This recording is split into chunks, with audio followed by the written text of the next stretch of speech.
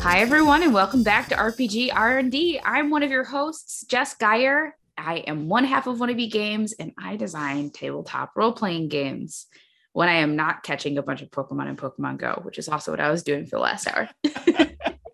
It's community day. I'm here with my co-host, Craig Campbell. Hi, Craig. Hi, Jess. I'm Craig Campbell. I'm the owner of Nerdburger Games, and I also design tabletop role-playing games. I am not playing Pokemon Go, so now I feel that Jess has left me behind. But let's find out if our guest Simon is Pokemoning. Sadly, no. It's been a while. When Pokemon Go first came out, like I was one of those people walking around the streets with like their head buried in their iPhone and almost getting hit by traffic. But it's been a while. Yeah. That's still me. I love this game. I just like as soon as I hit record, I close my phone, which is why I brought it up. But this has nothing to do with our podcast or our topics for today, or does it, Craig? I want to throw this out there real quick for the Pokemon Go thing. When it first started, like a few weeks, maybe a month or so in, the city that I was living in has like this old school town square in it. It's zoned in such a way that it will never be anything but a town square. There's all these little shops and restaurants and bars around it. It's really kind of a neat part of town. And the Pokemon people put like one of the epicenters, like whatever it is, training grounds or collection places or whatever, like in an alley right next to this place. And it went nuts. And the people in the city hated it because all of a sudden there was like 300% more people in the square. And they were all just walking around on their phones, bumping into each other. Well, anyway. all the Pokemon, like the gyms and the Pokemon stops, they were old. They had existed before in a previous game that the company had done. Oh, what's the name? Ingress? Ingress, yes. I was like trying to remember. And I had that on my phone for a while beforehand, but very like much fewer people played it. Definitely a craze popped up. All of my students are playing it right now. It was pretty wild at the square there for a while. I bet, yeah. It was wild in my small town. Everyone was playing. Everyone was trying to catch a Gyarados. I lived right next to this little like canal thing, so everyone was walking along the edge trying to get like the swimming water Pokemon. Oh, geez, yeah, before we even like knew how the game worked. falling in the water. Well, no one fell in the water, but there were a lot of very angry geese with goslings. That's a real life Pokemon right there. Yeah, exactly. You don't want to catch them all. No. Geese are vicious. Anyway. Sorry, I threw you guys way off topic. We're not talking about that. We have a specific GMing topic in mind that doesn't have to do with catching them all, although now I'm going to add that to the list. Craig, what are we talking about today? It does kind of have to do with vicious geese, though, because we're talking about min-maxed characters. And GMing for optimized characters. I think it's fair to say we're going to take the tack here of min-maxing is not a bad thing. We're not going to go down that road. It is a type of fun that some players really enjoy, maximizing, utilizing every little bits of the rules, finding the combos, making the super characters in those games that allow for it, because you need a fairly robust game usually to truly kind of min-max. But it can be a lot of extra work for a GM. It can be a lot of things to kind of keep track of because you've suddenly got one or more characters that are much more capable than perhaps your baseline expectation was. So what can we as GMs do to accommodate min-maxed characters? Yeah, this is a topic we've actually touched on a couple times in previous episodes when we talked about GMing for unbalanced parties and a few other kind of characters. But I think the first thing is to do some research. If you research a min-max character, you know like what's going to go into the character. You see, especially if you're playing a very popular game that has this meta sort of aspect where people know how to do the build of their characters. If you know what might go on with these characters, you're better able to produce a nice challenge for them. And that's kind of the goal for us as GMs, right? Is to produce a fun challenge, set them up so they're not always succeeding, and knowing exactly how to plan that attack. But how do you do that if you're playing a game where there's not an established meta? Like that's what I'm curious about. Well, I found, if you have a player who's really into that optimized character and you don't already know the meta, you can compensate by having a number of geese in the room while you're playing, and the distraction will kind of, again, compensate for the optimization. Yeah, that's a little known GM tip, is just get a lot of geese. Yeah. Geese solve all GMing problems. That's what the G in GM stands for, actually. Exactly. Goose Master. Yeah. Okay, I'm going to write that down on my list of silly games to make in the future. Hold on. I want to play that. Going back to an old segment of ours. I was going to try to actually answer the question. Yep.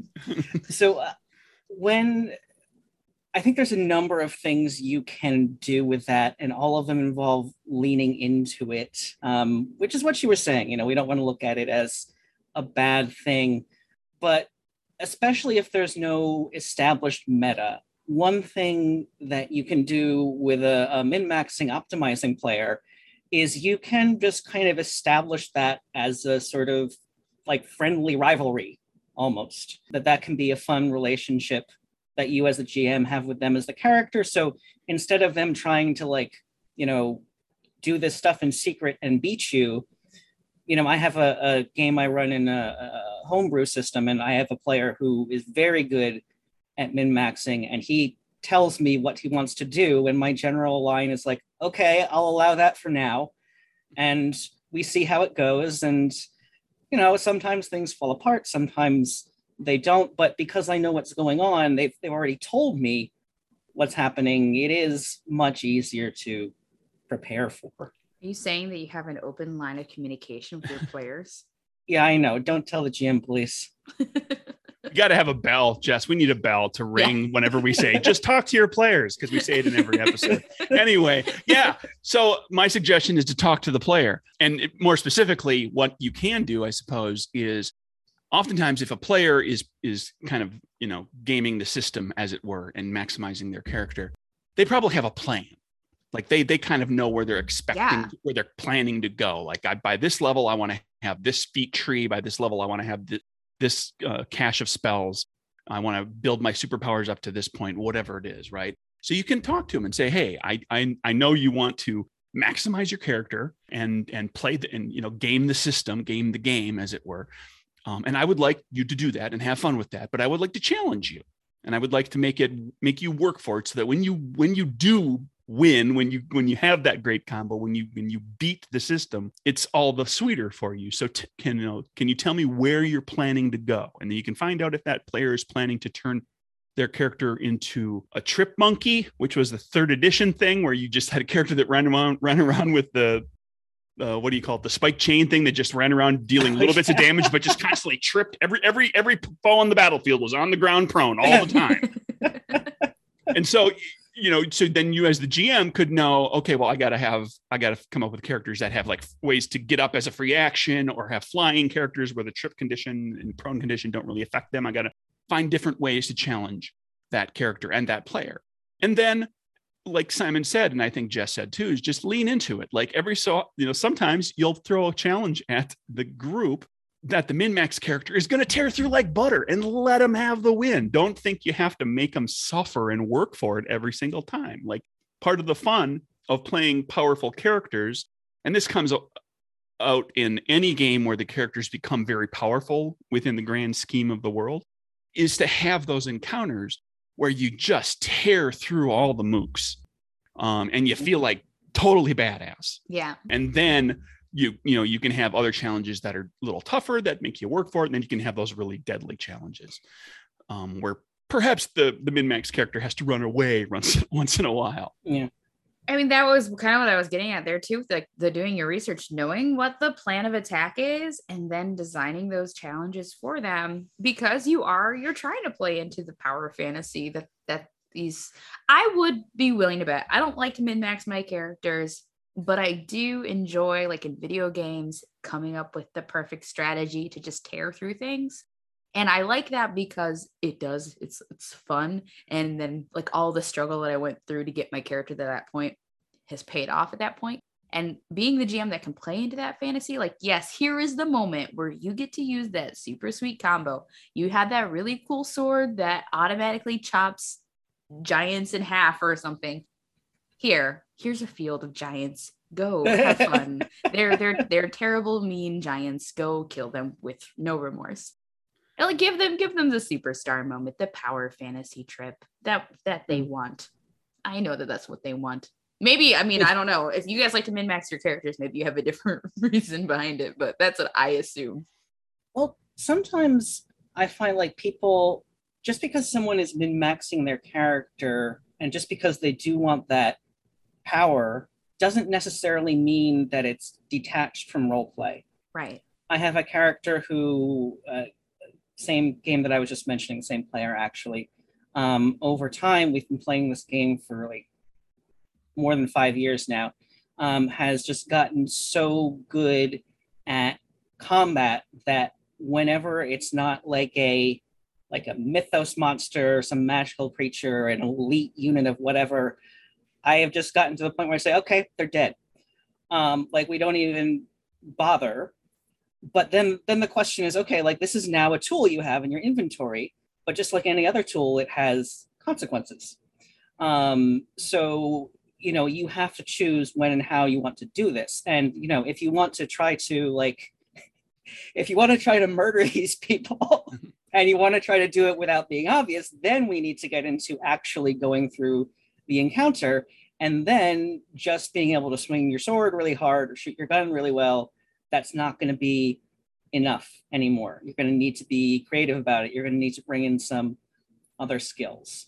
And also, like, the reason he does it is not, again, he likes the power, but he likes the mins just as much as the maxes. He is like his latest character incarnation, again, very combat heavy. Most of his characters have been pretty smart. This one was dumb as a post, very bellicose, part of this place called the Creed of War. And so sometimes he would end up being like, through various circumstances, like the person representing the party and their interests in a social situation.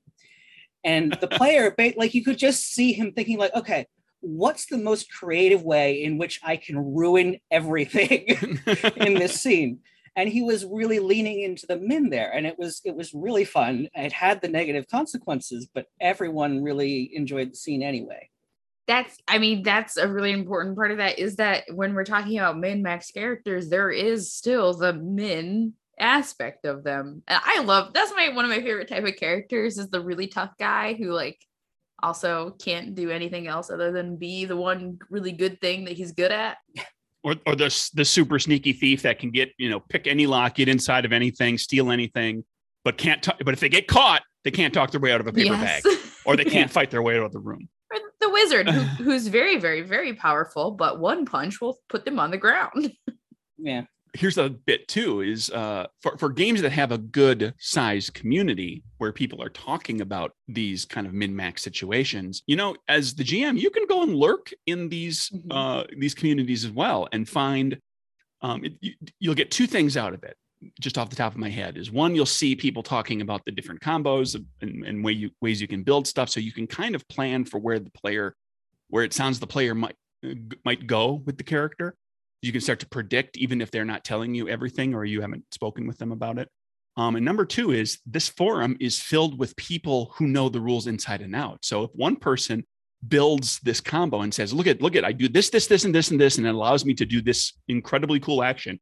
And somebody else who knows the rules inside and out is going to say, but what if this happens? What about what's this? Here's the thing that's going to negate all of your hard work, that's going to make it really like it's going to make it a greater challenge for you. They'll point out for you like where the challenge points are that you can do, because they know they've studied the rules at that level, because they've thought about it themselves. Like, I can do all these things here and it gets me to this point, but God help me if I get charmed. And I suddenly can't make a decision, for a couple of rounds. And then, everything I was doing to kind of power myself up gets wasted, or, whatever the game system does. So yeah, you can find that information, especially for games that have a good sized community of those types of players. It's important to, even with all of that, to pay attention to the other players who aren't necessarily min-maxed to high heaven. making sure that they're still able to do the fun things that they want to do and they get the spotlight every once in a while. I think the stereotype with min-max characters is that the players can often be, when it's their thing that they're good at, they can be the spotlight hog, and other people might also want to, they also might want to be the person who kicks open the door and rushes in at one point. They might also be the one who is the big brave hero. They might also want to be the person who is the diplomat if that's like the skill that's being maxed out. So just like making sure and testing the waters with everybody. But if everyone's really cool with it, what's wrong with one person doing the thing all of the time? And I don't think, like, are there other games that aren't combat where people min-max their characters? Are there games where can you min-max your character in Good Society?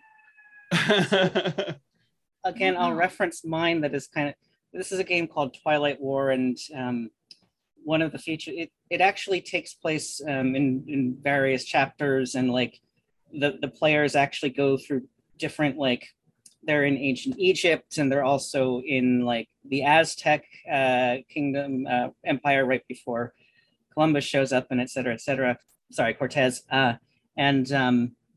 So one of the things they can get are these abilities that cross over to their different characters. And I had a character who took like all the social ones. And it was actually a lot more difficult to deal with than the combat stuff, because I'd have someone like who knew something, and the idea was, okay, part of the story is to eventually find out that this person is possessed. And that player would come in, they'd be like, okay, I use this read emotions, I use this psychic thing, I use this, like, what is your heart's desire thing. And by the end, like, I've pretty much done everything but tell them straight out that the person's possessed, and they can figure it out. And it's just like, oh, well, there goes that storyline. All right, everybody, gather around. Who here's possessed? Yes. 5 minutes later, you're clearly the bad guy. Well, I think one of the challenges to that is that oftentimes combat has so much more rules, and also roles and things that are being made by the GM on behalf of the monsters or the villains or whoever, that even if the mega damage dealing barbarian character is putting out a lot of damage, if you throw enough foes at them and you get to roll enough dice, you're going to be able to whittle them down and make it a challenge for them. Whereas with social stuff, there's oftentimes in many systems, there's not a back and forth like that. It's usually just like you make checks, and if you have if you've got a +20 to everything, you're going to succeed most of the time. Whereas the GM doesn't have anything to offset that outside of like the system having some sort of a Benny system that you can spend points to penalize this or that, or get a villain out of a tough spot or whatever. It's like inherently more balanced. Like like for D&D, very clearly to me, there's been a lot more effort designing this combat system and doing these checks and balances to make sure one mode of combat is not super, super OP. Not so much for the social system. I don't think that D&D, for example, has a very good and robust social system, because that's not the focus of the game. Craig, I think you're spot on with that. That's a tough one.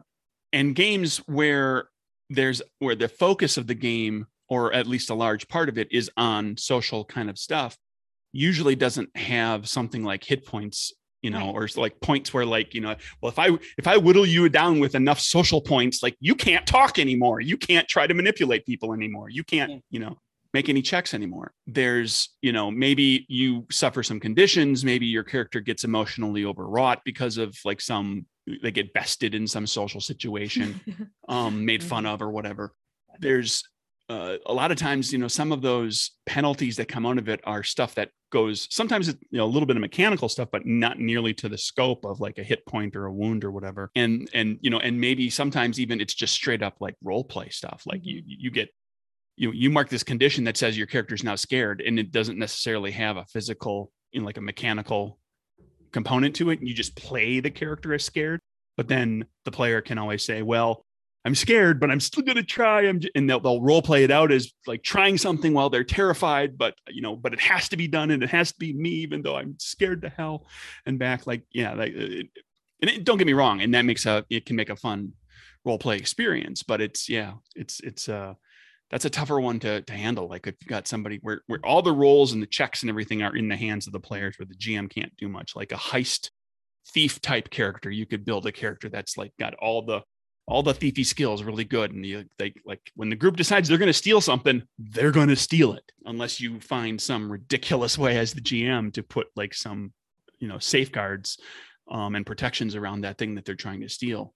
And you can, how many times can you have it encased in like a fire, a flaming laser cage that's ticking in a pool of acid, before it starts to get kind of hammy. I've played games where like our group of characters ended up developing really, really good strategies, essentially like min-maxing to do certain things like breaking and entering and stealing important documents and leaving so we didn't have to fight. So the GM, because we were fighting the same like group of enemies every time, they were an enemy that learned from us. So in game, it made sense that, well, yeah, they've been robbed twice before because our dude phased through their walls. We're going to put up a trap. And if he tries to phase through our walls, he's screwed. He's going to be trapped in this room. And then the rest of us weirdos have to figure out how to get it back. And we are not good at breaking and entering. And we are going to make some big mistakes, and it's going to be a more fun challenge. And that might be an opportunity too. Like, okay, you've trapped the character that's really good at the one thing, and now you can have a cool, fun villain monologue while everyone else fights to go get them. You could hand them the villain sheet and be like, okay, this is you for right now for this scene. Have fun. You can min-max your own villains. Like there's all the sorts of fun things you can do. And it develops that world a little bit more too. And then that thiefy character that just boned it has to follow up with the group later and try to convince them not to tell the story at the tavern of how they boned it and ruined their reputation. Yeah. Or prevent like, some hench person from running out of there and like blabbing all over Evil World that, this thief isn't all they're cracked up to be anymore. Although that might actually go in your favor if everybody underestimates you. Right now, I am, and by I mean Alex. I'm just watching because I want to watch this game being played because I've never played a Sonic game before. He's playing Sonic Adventure Battle, Sonic Adventure 2 Battle. I don't remember what it's called. And in the game, there's Sonic and then there's Shadow, and they're like opposites of each other. And that's the tension of the whole story right now. So you could also make a Shadow version of the Sonic min-maxed character. And maybe because in the story, Sonic is getting blamed for like destroying a bunch of military bases or something. I don't know. But the other hedgehog is the one who's doing it. Have the other hedgehog is what I'm saying. Give the other hedgehog, you have the thief who has the same MO every time. They're really, really good at cracking safes. Someone's safe just got cracked, and it was a very powerful, noble, and now they know, well, there's only one person in the world who's this good, and it's them. And now the party has to convince them that no, we have an alibi. You have to do all this other stuff, and you have a different mode of play at that point. Or for a social character, maybe instead of allowing the really charismatic person who has all of the social feats to talk to the witnesses or interrogate them, maybe you have someone who says like, no, I only want to talk to this person. And because all of my pop culture references are from very terrible media, just like in Venom 2, Let There Be Carnage, where Carnage only insists, or the guy who's going to become Carnage only insists on talking to Tom Hardy. And that's the only way that he will share his story. You can do all sorts of fun things. What I'm saying is watch terrible movies and terrible media and take their ideas. Well, and the good ones too, revenge. the good ones too. Like the diametric opposite is a great offset to, maximized character is, Superman is super strong and physically very powerful. His arch nemesis is a super smart mastermind, Lex Luthor. Batman follows the rules and clues and figures things out. And his arch nemesis is the Joker, who does stuff that doesn't make any sense or follow any logic. So like you'll figure out, and this is a good one to, like introduce, I think, a little ways into the game. Once you've kind of figured out what the character's shtick is, like how did they solve problems? How do they deal with situations? Well, now you come up with like a problem or a villain that can create problems that logic doesn't work anymore. Yeah, they're in any foil. way. Mm-hmm. The diametric opposite, the foil. Exactly. Mm-hmm. Here's a question. What happens? We've talked about this, like the unbalanced party thing a little bit, and I have a thought on this, but I thought I'd throw it out there too and see if one of you hits on the same thing is, what happens if you've got a player who's min-maxing and they're enjoying it and everything, and the other players seem to be generally okay with it, but there's maybe a player who feels like they're getting left in the dust.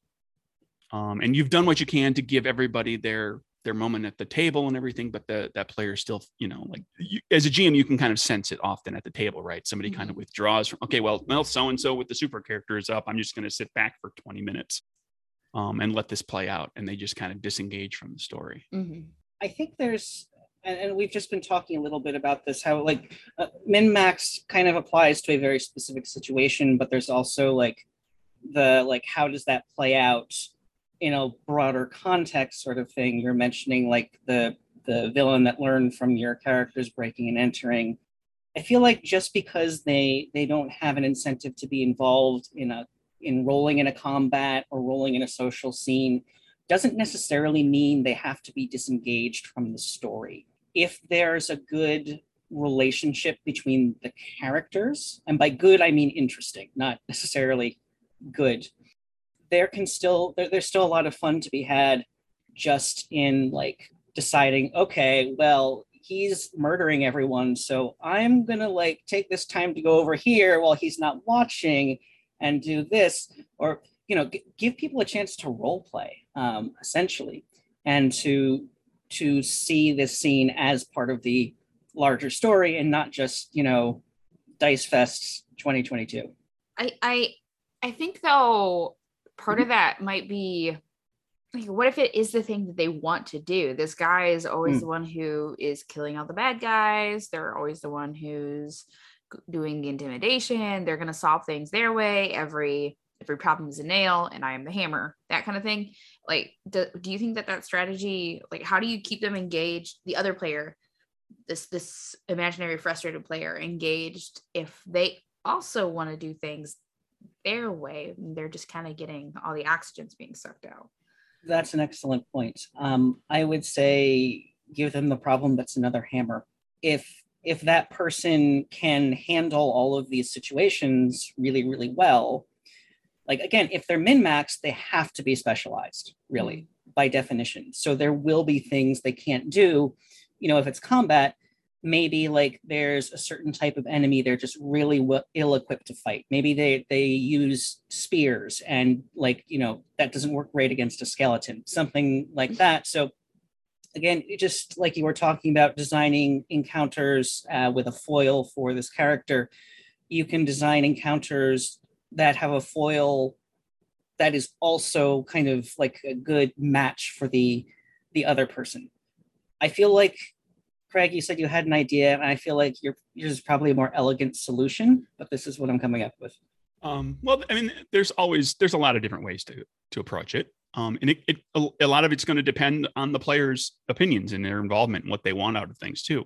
But my thought too was, if you've got a player who's min-maxing, you've got a player who's feeling a little kind of left behind. If the player who's feeling a little left behind is open to it, you could say, hey, min-maxer player, why don't you take a look at this other player's character and talk with them and teach them a little bit min-max style and create a baby min-maxer to take that character that they've been having trouble kind of getting involved and have them find their focus and their thing that they're really good at. And then you can have the min side of it be whatever it is the min-maxer main guy does the most and best. Like if they're the combat monster, you can make your character the minimal combat character, so you can be the comic relief during those scenes, but then you also have your specialization to do that thing. And maybe every player is a little different. It's a question of finding, if that player's into that. But some players maybe don't have the resources to buy all the books, or they don't have the interest in reading all of the books front to back or doing the research online for that sort of thing.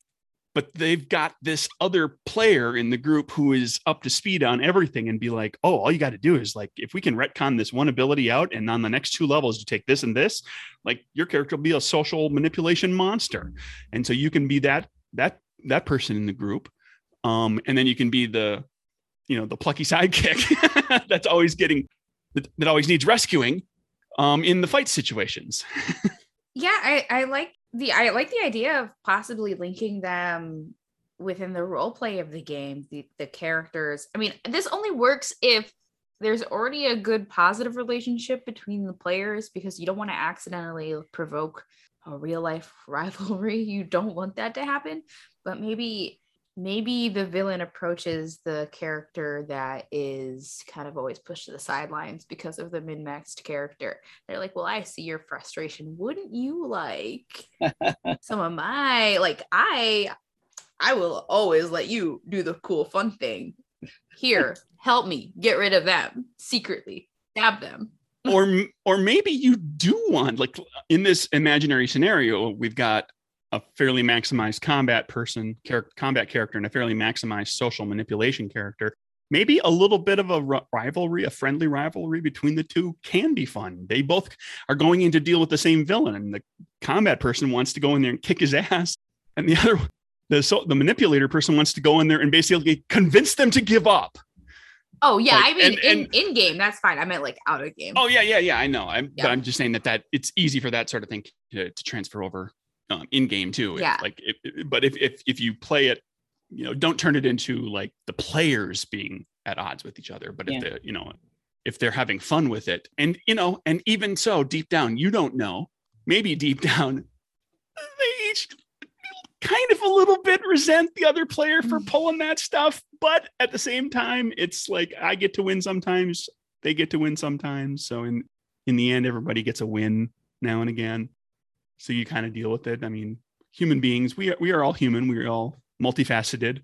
There are times when I am upset with my very best friends and family members and close family members. It can happen. Just don't let it fester in the game, I guess. But if you can spin it the right way, it can be a fun relationship. With the right group, Jess, I really like that idea. That's awesome. Yeah, with the right, you do have to have the right group. But if you do have players that are at each other's throats in real life and they're really starting to hate each other, that's a different problem. That's a problem we're not really talking about. That's a whole topic unto itself. Yeah. Which I think we slightly touched on also before, but yeah, I mean, that all comes down to, again, talking to your players, making sure that you have a good session 0. This is something you could talk about with your players in session 0. Like, hey, it looks like this person is going to be really specialized here. Let's talk about one of the potential problems that this might pose. And like, how do we want to work it out if this does happen? And just having that open line of communication, which is easier said than done, because it can always be awkward to have a conversation where someone's feelings might get hurt, or someone's not getting everything that they want. But yeah, just keep talking. Mm-hmm. Everything can be worked out in communication. Except the geese. Oh, except for the geese. Yeah, geese cannot be reasoned with. No. Speaking of continuing to talk, we are going to continue to talk about another subject, a designing subject. We're going to talk about trimming down your game. Craig, you want to elaborate on what? I didn't have the actual topic name in front of me, but I know I had trimming down your game. Trimming your design. Trimming your design. As they say, kill your babies. Like, when to. They don't say that. They say kill your darlings. They don't say kill your babies, Craig. Personally, I like to say murder your babies. Anyway, okay, fine, Jess. I'll be nicer about it. Kill your darlings. And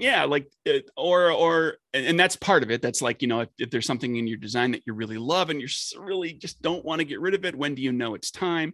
But then also just kind of generally, like, you may get to the point when you're designing a game, and this can go for very small scale games. This can go for very, very big games. You might come to realize, like, there's just too much here. Like, this game has gotten out of control for what I was intending it to be. I'm not interested in taking it to the next level, and keeping it this robust. What to do? How do I pick what needs to go? What do I do with that material? It can be one of the toughest parts of designs. Like I said, it can happen. Like, you want to write a 1-page RPG and suddenly you got 2 pages of information. Well, are you cool with the 2-page RPG? Or do you feel like, is this like, there's more going on here than I want this game to be? This game needs to be a lot tighter. Maybe that's the case. And then bigger games, obviously, like, it's not surprising to say, oh, I got 150 pages was what I was planning for, and suddenly it's 200 pages long. So how do we cut stuff? Well, the probably least helpful but most general answer that should be said first is, I suppose, go back to your goal for the game. When you make a game, you have an idea of what you want people to feel or think or experience. Like, when you think of a game you want to make, you do have some notion, at least, of what it looks like for people to be sitting around the table playing it, and what it's like to be doing so. And you can obviously develop that, and you should. So you go back to that, and you can go over and say, okay, this game is about making people laugh a lot. This mechanic, does this make people laugh? Is it funny? No? All right, I love it, but it's gone. What about this mechanic? Does it make people laugh? Is it funny? Et cetera, et cetera. It's the Marie Kondoing of your game. Yes. Does this spark joy? Exactly. No. I know. I think that's definitely reasonable. You want to make sure. Does this spark fill in the blank for what it is you're trying to spark? I want people to be anxious when they play this game. I want them to be on the edge of their seats all the time. Well, I've got a subset of rules when characters do something over here that like slows everything down and doesn't get to that anymore. Either adjust that, roll a couple of things about it into some other part of the game that continues to allow for the tension, or cut that piece out and rethink of like, well, do I need that part of the game in here at all? Or, is the thing that's in this part of the game that I want to be there, can I integrate that elsewhere into the parts of the game that are doing the tension that I'm looking for? It's like when you watch a movie and there's a scene in there that makes absolutely no sense for the plot, doesn't move anything forward. Just like your dialogue. You want your dialogue to either say something about a character or move the plot forward. You want a scene to say something about the themes or the characters or move the plot forward. And if you have something in there that's not doing that, probably definitely take that out. Probably definitely. That's a phrase that people like to use. And that gets tough though, because when you are so close to a game and it is something that you like, how do you distinguish that? How can you remove yourself far enough away from the feeling that you have for this cool mechanic that you've designed to realize that no, it is not serving the purpose that I want, when it's secretly serving the purpose of I like it, but it's not serving the purpose of my game? What are some strategies you can use to distance yourself to actually figure that out? That's really hard to do. I mean, my first inclination for that is, that's what playtesting and review is for, so you can get another set of eyes on it. But if you self-test it a little, if you break it down, you run through a session or a scene with the mechanic, then actually playing it out can sometimes help to reveal that. Personally, I have problems with my attention span, so I try to get review or that sort of thing. But it's an excellent point. It's really hard to do.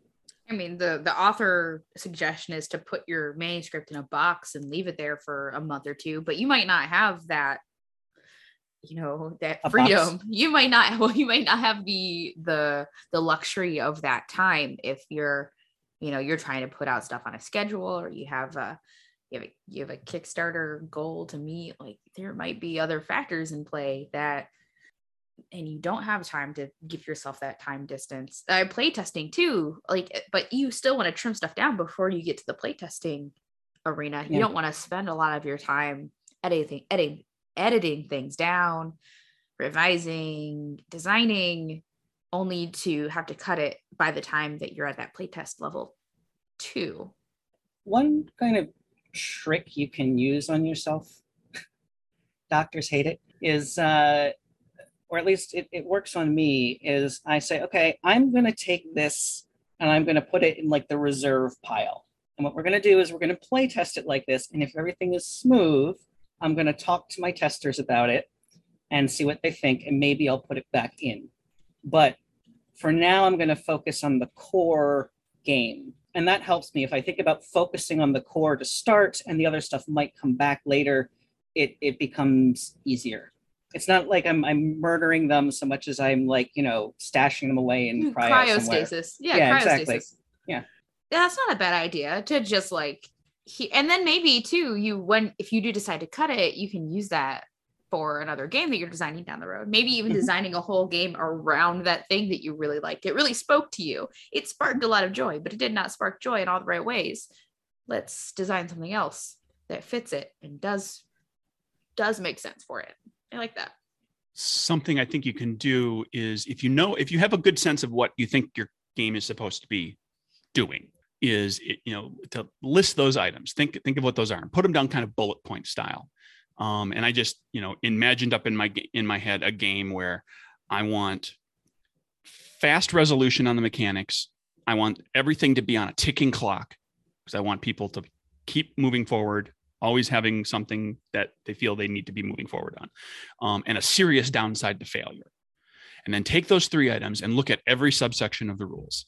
And if you don't hit at least 2, you want to hit 3 if at all possible. But if you only hit 2, or heaven forbid, only 1 of those things or none, then maybe that's a section that needs to be tweaked or removed outright. Like you may have thought, and you kind of have to know it in the sense of like what the game is about too. Like if the game loop is such that the characters do their planning for the job at the beginning, that's slow. There's not going to be fast resolution. There's not necessarily going to be a ticking clock, all that sort of stuff.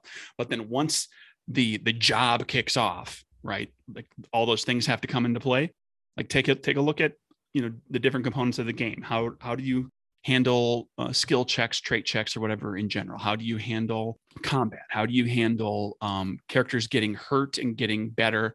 How do you handle specialized rule sets like car chases or that sort of thing? If you've got a great action game that does those 3 things I was talking about, but then as soon as you get a car chase going, and it just like a car chase should be super fast and there should be a ticking clock because like you can get caught, and like the longer you fiddle around with all this, the quicker the cops start to show up. And if the cops show up, you're going to jail, and that's a serious downside to failure. But the system that I have here takes forever to play. Like it just like I've got way too many roles. Maybe there's just parts of that car chase system that are overly complicated that you could simplify. You can trim out subsets of rules and streamline it to get that subsystem for car chases faster to fit with like the gunfire rules or the get in and get out heist rules or whatever. Maybe it's something you can just let the GM sort of take care of. Like, yeah, there's not a mechanic for this, and I guess if you're going to include it in your game, it's kind of you're gonna have to house rule it. Is it necessary at all to have a car chase? I mean, those are all. I know you've talked specifically about that like a couple times to the podcast, Craig. The wasn't it a car chase thing that you had? The vehicle rules rules for Capers Covert got changed significantly because, and that was on a different topic. That was like when the playtesters told me this is bad. this doesn't fit the rest of the game. Good playtesters. I came up with what I thought was a really neat thing, but it was so different from the core system of the game that it was like, oh, it's just everybody's going to have to relearn the rules every time there's a car chase. But yeah, that can come into play. And that can be one of the ways of trimming the design too. You might have come up with something that's too robust and you decide, well, I can try to trim this down to something shorter and simpler, and that'll bring tighten up the game in general. But then once you trim out, half of what's there, you're like, well, it just doesn't do the thing anymore. So maybe you need to toss that whole, like you got 2 pages of rules to do this thing and you want to do it in 1 page. Maybe it needs to just be completely start over. Like just, you need a different system, a different subsystem that's going to work there, that'll tighten everything up and that'll still hit all the little check boxes that you want to hit. There is a kind of middle ground between what you're suggesting of a new system, subsystem, and what Jess said about house ruling, which can either work really well or just completely blow up, and there's not generally any in between, which is to introduce like an additional like type of, so like if you're doing the car chase, like you're like, okay, now everyone gets out a Hot Wheels car, right?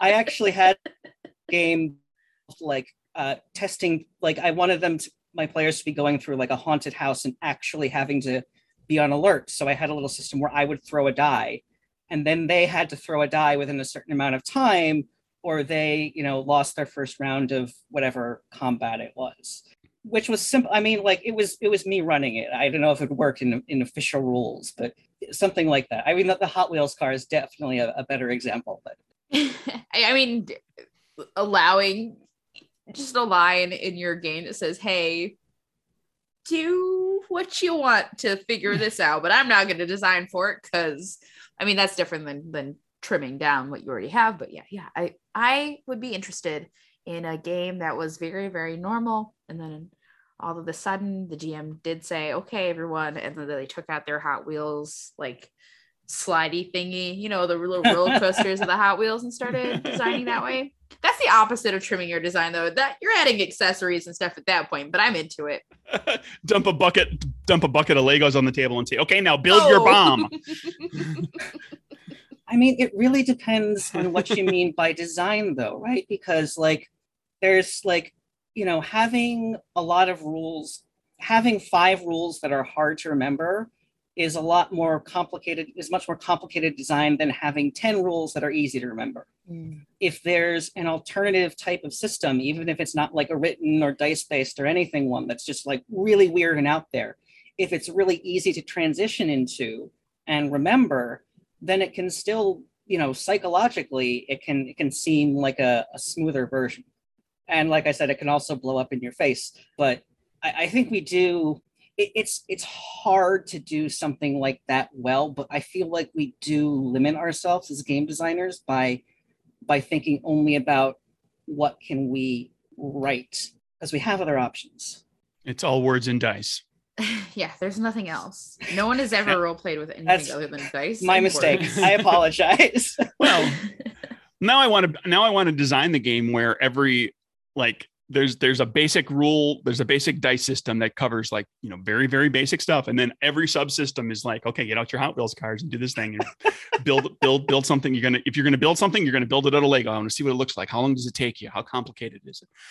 Does it have moving parts? Like the playroom. Cool. Yeah. You're gonna dress in your disguise before you go to the gala. All right, here's paper dolls. Let's go. Like I would be really into a game like that very good business idea. If you have some money to throw at this, please make this happen just for me as a gift. Design an adult version of a child's playroom. You have the Legos, you have the Hot Wheels, you have, instead of paper dolls, you have a trunk full of outfits that are slightly too big for everyone because it's your parents' stuff. You have all the toys, and then let us play that game inside of that room. It would make me the happiest person in the world. I love that. That's what I used to do when I was a kid. Was I would have, if I was going to play dress up, it was dress up with a purpose. I was role playing in my head from the time I was a child. I used to play Pokemon outside when I would take my dog for a walk. I was a Pokemon rancher and he was my Growlithe. There was nothing I did normally. I had to have the thing. I had to have a reason. I'm trying to think how you sell that game at a convention. Like, here's a trunk. It would just have to be a large. Here's a 3-foot wide trunk. It would have to be like one of those live dungeon things. Yeah, I suppose. The thing you could only do at a convention. You could do it at a convention, sure. It's like you go into a room and it's just like, a big playroom. Or like Goodwill puts out an RPG. Right. That would be me if I was the. Anyway. What if another way you can trim your game design, back to that. Apparently I am way off today. Another way you can trim your game design is actually trimming the words on the paper. And that is a different kind of skill. If you're trying to make a 1-page RPG, you have 2 pages, there's a very good potential that there are things that you can do to tighten up your prose itself does this mechanic really need a whole page describing it, or can you narrow it down and still teach in just one paragraph? I tend to write a lot when I'm designing, and then I go back and I think, what are the fewest words I can use to say the same thing? Because people, number one, people don't want to read that much. People like to get to things quickly. We have short attention spans. People is me. Two, it helps with the organization itself. It helps your brain can only retain so much information at once. And the more succinctly you put that information, the more likely it is to stick. And then you can see the connections between that mechanic and the rest of the game, which is the goal of good game design writing, is that you can, the person who's reading it can see how it all interacts. I think that can sometimes be the job of a good editor, a good line editor, to go through your manuscript and say, here's where you're too wordy, here's where you can narrow things down.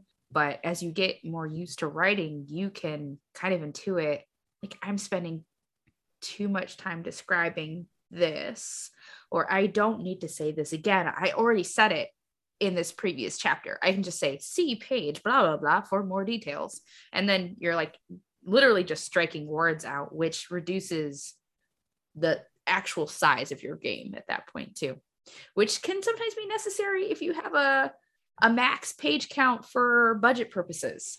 If you're doing a print run, sometimes you literally need to cut some stuff out just to make it all fit, or for design purposes too, which is layout. No one, like, you have the one little orphan line on the next page. You have to figure out what you can cut so it's all here. One page, like going through and just really taking a fine-tooth comb to your manuscript, making it nice and tight. Think your college or your high school essay classes. And use those tips too. You don't need a whole chapter on everything. Oh, I think the watchword there is to think very specifically about how you're organizing the information that you're presenting, so that you're presenting it in the correct order. So you learn X, which you need to know before you learn Y, which you need to know before you learn Z, so that you're not finding yourself repeating X or parts of it. Or make sure that all of the X information is together in the X section, and you're not giving some of it here and some of it there. And that tends to split the information up. So you find yourself having to repeat or add words in order to kind of explain things. One of the things that is something I think about quite a lot when I write stuff, and I occasionally get pinged on it by people who are even very big fans of the stuff that I've written, which is I trust the reader to fill in the gaps. I trust the reader to put it together. I trust the reader to go back and find the information that they needed. So I try very hard not to repeat stuff. I only repeat it when it's absolutely necessary. Like in several of the games that I've written, there's a section in the intro that gives you like a paragraph or two that's the basics of the mechanics. Now, some people won't put that there at all. Some people will put that in the rules where it belongs. I put that there because it comes before character creation, and you need to know enough about the mechanics to be able to make informed character creation decisions. Or even if the character creation is later in the book after the rules, and you're kind of expecting the people to read it in order, which isn't necessarily going to happen anyway. I put it there at the beginning because somebody who is going to pick up the book and flip through it, because I actually have game books in stores and take them to conventions and stuff, they might flip to the beginning and want to learn a little bit about the game. So they're going to flip and it'll say like, oh, here's the game mechanics, 2 paragraphs. I'll read that and see what the gameplay is like. So they don't have to go and dig through 15 pages of rules later to figure out how the game plays. They can look at that, but that's just like the the absolute rudiments of what's there. I don't repeat any more than necessary. I've gotten really anal retentive about double checking. It's like, okay, I know I repeat this in 2 different places. I got to double check and find out. I know, because on top of it, if you change a rule, it's more than one place you got to change it.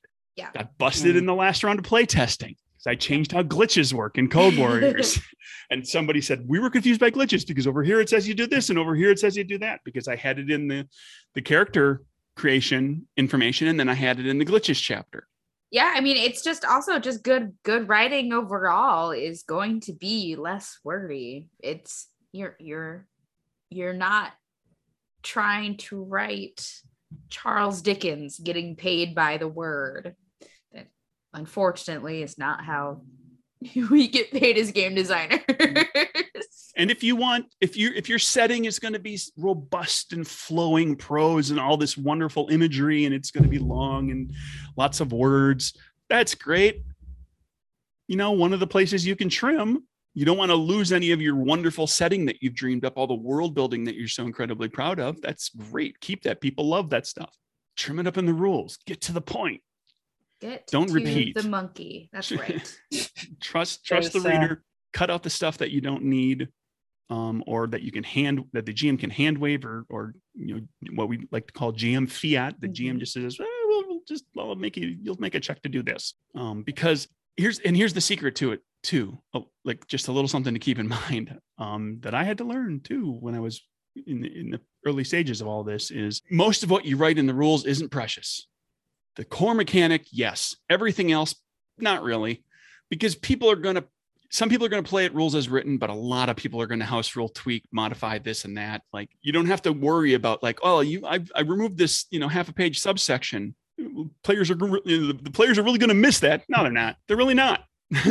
they're gonna just make up something that works for their table, and they'll be perfectly happy with that because they come to agree with it on consensus and say this is the fun way that we want to play it. Yeah, the car can still run without cup holders or heated seats. There's a saying. I do freelance copywriting. I've been on and off for like 15 years, and there is a saying which you may have heard anyway. If I'd had more time, it would have been shorter. Yeah. Which has been experience. It's like I don't have as concrete a suggestion or recommendation as you do, Craig, but again, kind of one of those psychological tricking yourself things. It helps me to think of like I'll write it down and it'll be way too wordy, and it helps me to think about like someone like speaking up on a lectern, and a really good speaker will like say something clearly, concisely, they'll be done, maybe a little pause, and then to the next thing. And I try to get that cadence into my head.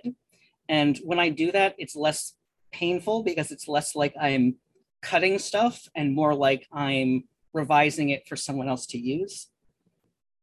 That's good. Like to think about it as revising it for someone else to use, because that is what you're doing as a game designer. True. You're writing for someone else to use. Good point. And also, if you're working to a word count or a page count, which page count I've been doing with a couple of things I'm working on right now, which I'm planning to do offset print runs on, and multiples of 16 pages is good for costs. So I'm working on multiples of 16. I'm writing this thing, and I was like, oh boy, there's not enough cyber tech here. I want some more cyber tech, but I've used up my 6 allotted pages for technological equipment. Where can I dump 2 pages so that I can put more cyber tech in?